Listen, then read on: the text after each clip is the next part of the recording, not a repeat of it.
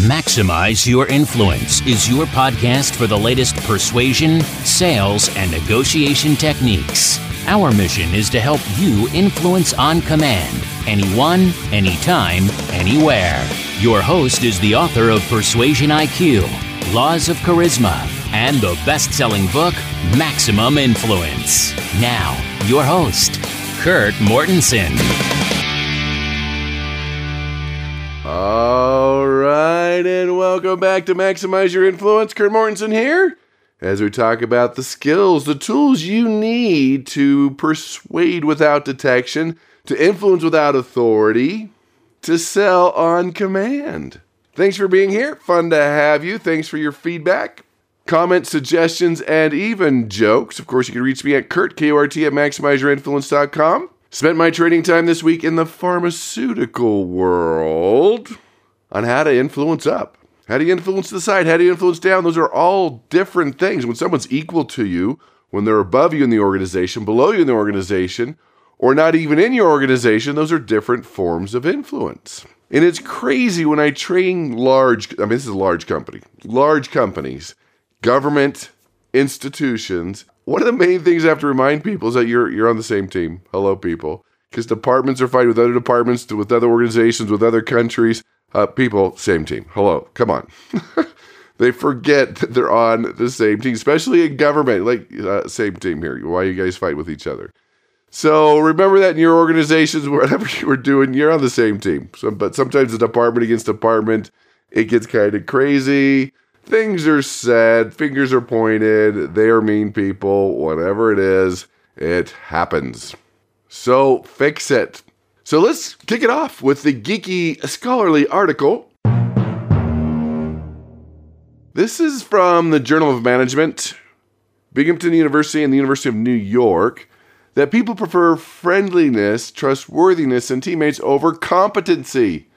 Interesting. Now, I'm going to say right here, right now, all of the above is the best. We want someone that's nice and friendly.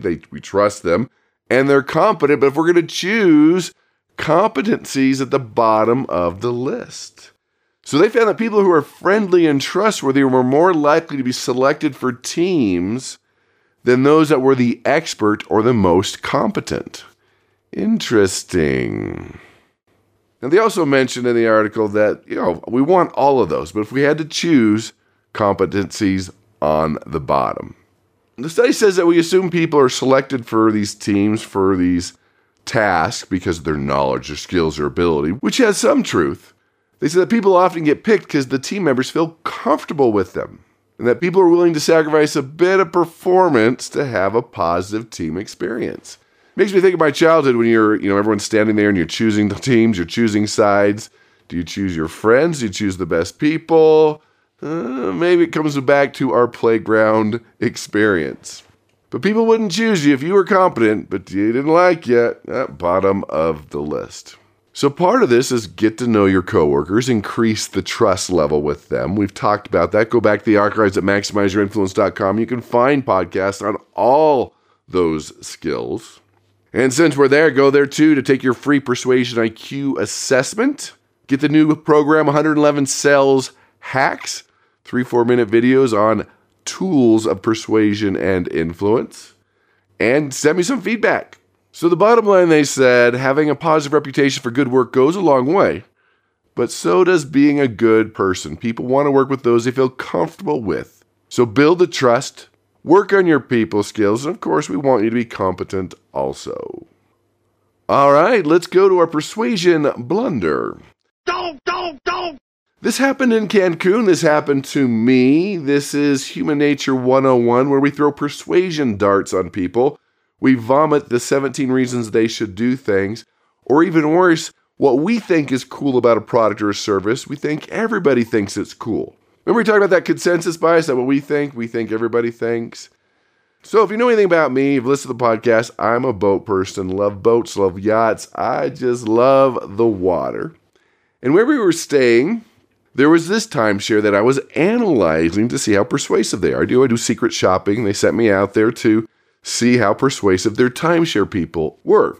Now, that's an industry that has a bad reputation. They use a lot of the old style skills, but, they tend to be very persuasive. We did the presentation, we saw the videos.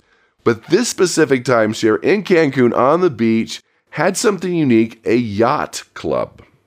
That was part of the timeshare, that when you bought into this timeshare, you also bought into their yachts. You got a piece of the yacht, just like you get a piece of the beach or a piece of the hotel. And they were throwing their darts. And they got me on the yacht, man. That's all you need. I'm on this yacht. I'm thinking this is pretty cool. I'm even kind of swayed that maybe I should do this, even though I'm just there as a secret shopper. Maybe I should do this. A yacht. Who doesn't want a piece of a yacht? And they keep talking and persuading. And I'm like, a yacht? I get to drive a yacht. And then I asked that question. I'm like, well, do I get to drive this thing? Do I get to drive the yacht? They're like, oh, no, that's the best part. Someone else will take out your family and friends. You don't have to worry about that. You don't have to do that. You just get to enjoy the water and the sunshine and the festivities, whatever those are. He assumed that's what I wanted, that I was concerned that I had to drive. I wanted to drive this thing. I want to get my captain's license. I want to drive the yacht, but he assumed that that would be a negative thing. No. And that just totally blew it for me. I'm like, whatever, why would I do this? I want to drive the thing, but they were all excited that someone else would drive it. Now, I'm sure with insurance and liabilities and letting other people drive it, they wouldn't do that. There's a business side to this too, where people running into things. But we won't go to that piece, but that's what I want to do. I want to drive this thing. They assumed, they didn't ask any questions at that point. The simple question would be, do you want to drive the yacht? And then that would have taken the conversation in two very different directions. So that is the blunder of the week.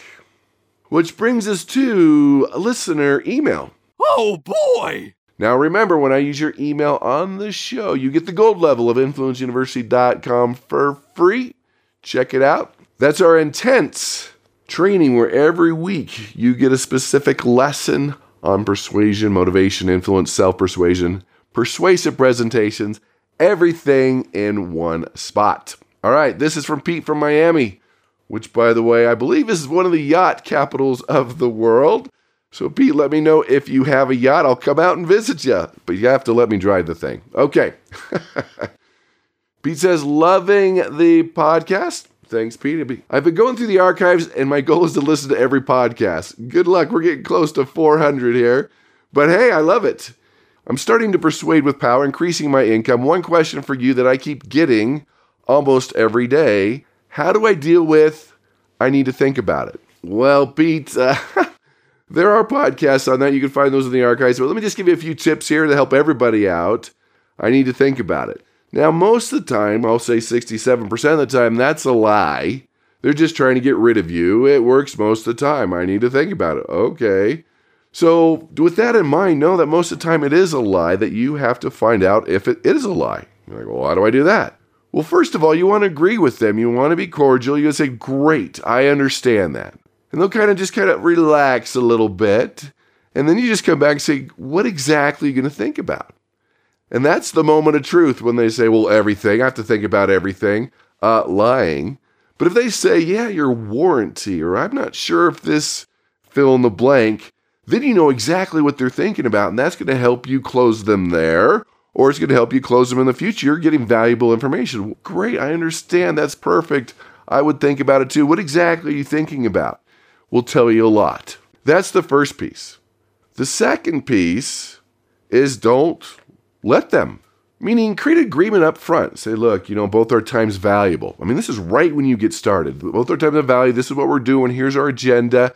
Hey, a no's okay for me today. I either need a yes or no. Is that okay? Can you do that for me today? I'm going to spend 30 minutes and do this. I just need a yes or no. Which gives them permission to say no, which actually builds a little credibility, a little bond that they can say no. It's okay with you. But you've told them right up front before you got to that point that you need a yes or no. It's like, all right, this is what we need. I need a yes or no. Or whatever objection you're running into, you can get that agreement up front. Because they're not thinking at that moment, I'm going to think about it at the very end. They're not thinking that, but up front, you're saying, all right, yes or no, give them permission to say no. That actually builds that connection, that credibility. That, Pete's kind of ways I would handle it. So there's a couple different ways to do that so you don't get, I'm going to think about it, which can destroy the persuasion process. Now, if legitimately they need to think about it, they need to run it by somebody, make sure you get a date, a time, you're going to call them back, exactly what needs to happen, and get an agreement at that point that next Friday they're going to give you a decision. Which brings us to our content of the day, what I call verbal packaging. The words that repel people, the words that are anti-suasive, the words that hurt the persuasion process. We don't realize, and this is one of the 12 laws of persuasion maximum influence, is the law of verbal packaging, that every word you use can attract or repel people. These are the common sales persuasion words that destroy your ability to persuade, that give people objections, that trigger that subconscious feeling that it doesn't feel right. I don't think I should do it. I should wait. So let's go over some of these. Let's talk about some of them so you can change your vocabulary. Now, some are obvious, like contract. See, lawyers use contract all day long. It doesn't faze them. But to the average person, that doesn't feel well. Contract, sign the contract. No. The agreement, the paperwork. Not sign here. Can you okay this? Can you autograph the paperwork? Hey, I'm going to sell you today. That's going to cause instant resistance. Hey, when you get involved? Well, what's your cancellation policy? Well, let's talk about our right of rescission. Even a lot of companies, the word salesperson. You call up and the reception, you're interested, the receptionist says, okay, let me transfer you to sales. That's enough as the trigger. So a lot of the companies I consult with, we kind of changed the name to consultant. So instead of a salesperson, you could also be an advisor. Do you get a commission for this? Oh yeah, there's a fee built in for my services. You see the differences there? How much does it cost? Well, let's talk about the investment. So even when they bring up the negative word, you can use a more positive word, or even you make sure you're using these better words. Hey, what's your problem? Do you have a problem? No, you're challenged. Hey, what's your objection? Hey, you have any concerns here? You see the differences there? Well, aren't you guys the cheapest? Sure, we're the most economical. Aren't you the most expensive? Yes, we are top of the line. See what we're doing here? Don't say service charge, say processing fee. You don't fire somebody, you downsize them. You don't send a bill, you send an invoice. You don't give a pitch, it's your presentation. I even saw a study where changing the word repair to fix had a 20% bump in response. That's why when you go to a nice steak restaurant and ask them about their different, the filet mignon versus the ribeye, and the ribeye is a little more marbled, right? It's not fatty, it's marbled. In fact, they did a study with hamburger. It's the same batch of hamburger. They were testing it out for quality. In the first group, hey, test this out. It's 25% fat. Okay. The second group, it's 75% lean. It matters. Every word you use can attract or repel people. Even with your kids, don't say, oh, we're having leftovers. It's vintage cuisine. Come on, we can use this in every aspect of our life. The market doesn't crash anymore. There's a correction. Don't say, let's set an appointment. Oh, long, doctor, no, wait. Time to visit. Drop by. Even in sales copy, people don't want to learn new things. They want to discover. Don't say, let me tell you something. Let me reveal. Let's talk about the down payment. No, initial investment. Today I'm going to persuade you. No, today you will discover. We don't use the words like if. That's not as persuasive as when. Try is not as persuasive as will. Could is not as persuasive as can. Yeah, I hope it works. No, I guarantee it works. Let me give you the information. No, the research shows, let me give you the facts. That word is a power word. Use the word facts. Furthermore, no, because. Talk about a word we've talked a lot on the show is the word because. What do the studies show? That's a subconscious trigger word that you're giving the brain a reason why. We need to know why. Because even if it's not even a good reason why it works. So Dr. Langer, she's from Harvard. She looks at word and word choice, especially in the legal profession, because lawyers go to court just to find out what words they can and cannot use. Was it a riot? Was it civil disorder? Are they an illegal alien? Undocumented worker? Is it a fetus? Is it an unborn child? It matters the word they use. So she did an interesting study on the word because. So she goes to the library at Harvard to try to cut in line with the photocopier, and she's waiting until there's about 4 or 5 people. She tries to cut in line and sees what words pull better or more persuasive. And the first time around, she's all, excuse me, may I cut in line? I'm in a rush. And 60% let her in. That's pretty good. Then she used the magic word, the word because. Hey, excuse me, I cut in line because I'm in a rush. 94% let her in. That's a serious bump from 60% to 94%. But here's where it gets crazy. The third time around, she says, "Excuse me, I cut in line because I need to make some copies." Well, duh. Why else would she be there? But it didn't even change. It went from about 94% to 93%, and she was there making copies. Now, the students were probably like, wait a minute, I'm making copies too, but she was already making the copies. Just saying, it is a power word. So you got to be descriptive. You got to paint the picture with what you're doing. Words like, hey, just imagine, trigger that. Think back. Imagine being able to. Bottom line, we've talked about it before, that if your prospect can't see themselves doing it, they're not going to do it. So use some of those visual words. One of the things you're going to love. Hey, listen to this. Most people have found, wow, that's a social validation word where you're just planting a seed that 4 out of 5 dentists, hey, most people. The good news is, it's all about how you ask. Hey, what's your phone number? No. What's the best number to contact you? Right? Don't give that option for a no. Or you have those embedded commands if you studied NLP. By now you realize. So you get that embedded command? Buy right now. Buy now you realize. Or you, like me, I love that one, right? And it's all below the radar. Here's a word you want to take out of your vocabulary, the word but. Now you could strategically use it. I mean, guys, when you say, you look great tonight, dear, but you're sleeping on the couch, it negates everything in front of it. So strategically, if you said something like, well, they're a great company, but you could use that. But usually it's negating everything you've already said at that point. Use and instead of but. And that's one I bet most of you are doing that you can work on right now. And I hear things like, well, we're going to throw this in. Well, that's what you do to the trash. Why are you throwing it in? No, just say that it's included. Put value to it. Don't just throw it in. Again, that's what you do with trash. But we have these words in our vocabulary that just aren't very persuasive. Hey, trust me on this one. Really? Now, honestly speaking, you weren't honest before, you weren't trustworthy before. We hear that all the time. Well, to tell you the truth, what, were you lying before? And I know you probably weren't, but that's kind of a little subconscious thing like, what are you talking about? And that's one I hear all the time. Well, to tell you the truth. Well, okay, liar, what? That's not something you want to say. Or, well, you probably wouldn't understand that. Those are the policies. No. Are you right here? Oh, well, you wouldn't understand. Really? You're saying that? In a situation like that, when they ask a question, you've already explained it, say, oh, my apologies. I should explain that better. Take ownership, number one. Number two, put it on you, because when you bruise someone's ego like that esteem, law of esteem, that's another one of the 12 laws we need to get into. When you bruise someone's esteem, it closes the doors to influence, persuasion, and hurts your connection. It's just the reality. And you've got great ones like, what keeps you up at night? Now, it's great, but it's abused and overused. I don't like it anymore because it's been so abused. It used to be a great one. Maybe you need to change it up to, well, what is your greatest challenge? What's the one thing you need to fix? Or you hear things like, well, obviously. Well, that's very condescending. You don't want to say something like that. I don't even have a replacement for that one. Just don't say that one.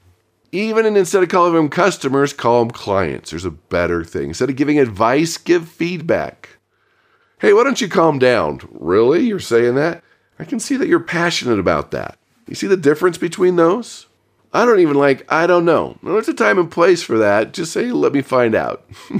Well, actually, no one wants to be corrected. That's up there with obviously. Just don't say it. Is now a good time? Don't give them a room to say no. I'm glad I'm caught you. It's going to be good to speak to you. Change it up. Or another one, if you heard way too many, I'm just checking in. Okay. Maybe it's something like, I just want to get back to you on our conversation last week. Think about the words you use. Again, I call it verbal packaging, one of the 12 laws. In fact, the research also shows that simple words are more persuasive than complex words. Instead of annually, every year. Instead of assistance, help. Instead of cultivate, grow. Instead of accomplish, did. Instead of utilize, used. Instead of primary, say first. Instead of respond, answer. You see what we're doing here? So think about the words that you're using. Don't use those weasel words. Like weasel words? Yeah, a weasel sneaks into a chicken coop, finds an egg, sucks everything out of the egg, and leaves the empty, hollow egg there. That's a weasel word. Helps, may, possibly. up to almost, approximately, hopefully, might, could, are all weasel words that are not very persuasive. So think about it. What words are you using that don't faze you, that are causing the subconscious trigger, that uneasiness in your prospect? Are you being too complex? Are you using too many acronyms? Remember, a confused mind says no. Are you using old, outdated sales phrases? Or are you just using words that just don't trigger very well? Let me give you a final example here. Two moms get together all excited and they created a daycare. What are we going to call it? They think about it and they were being very creative here. And they came up with the Other Mother Daycare. Oh man, that's creative. It's got a good flow to it. Doesn't work. Hello, the other mother. It's already hard enough to drop off your kid to another mother. I'm the mother. Hello. And it did not work. Or the cigarette company, they're all excited. They're going to make a horoscope cigarette. It's going to change up every month until they realize one of the months would be cancer. Yeah, probably not good on cigarettes. Just saying. Same reason there's no more used cars, they're pre-owned. The same reason Kentucky Fried Chicken changed their name, because of the word fried, they're now KFC. Every word matters.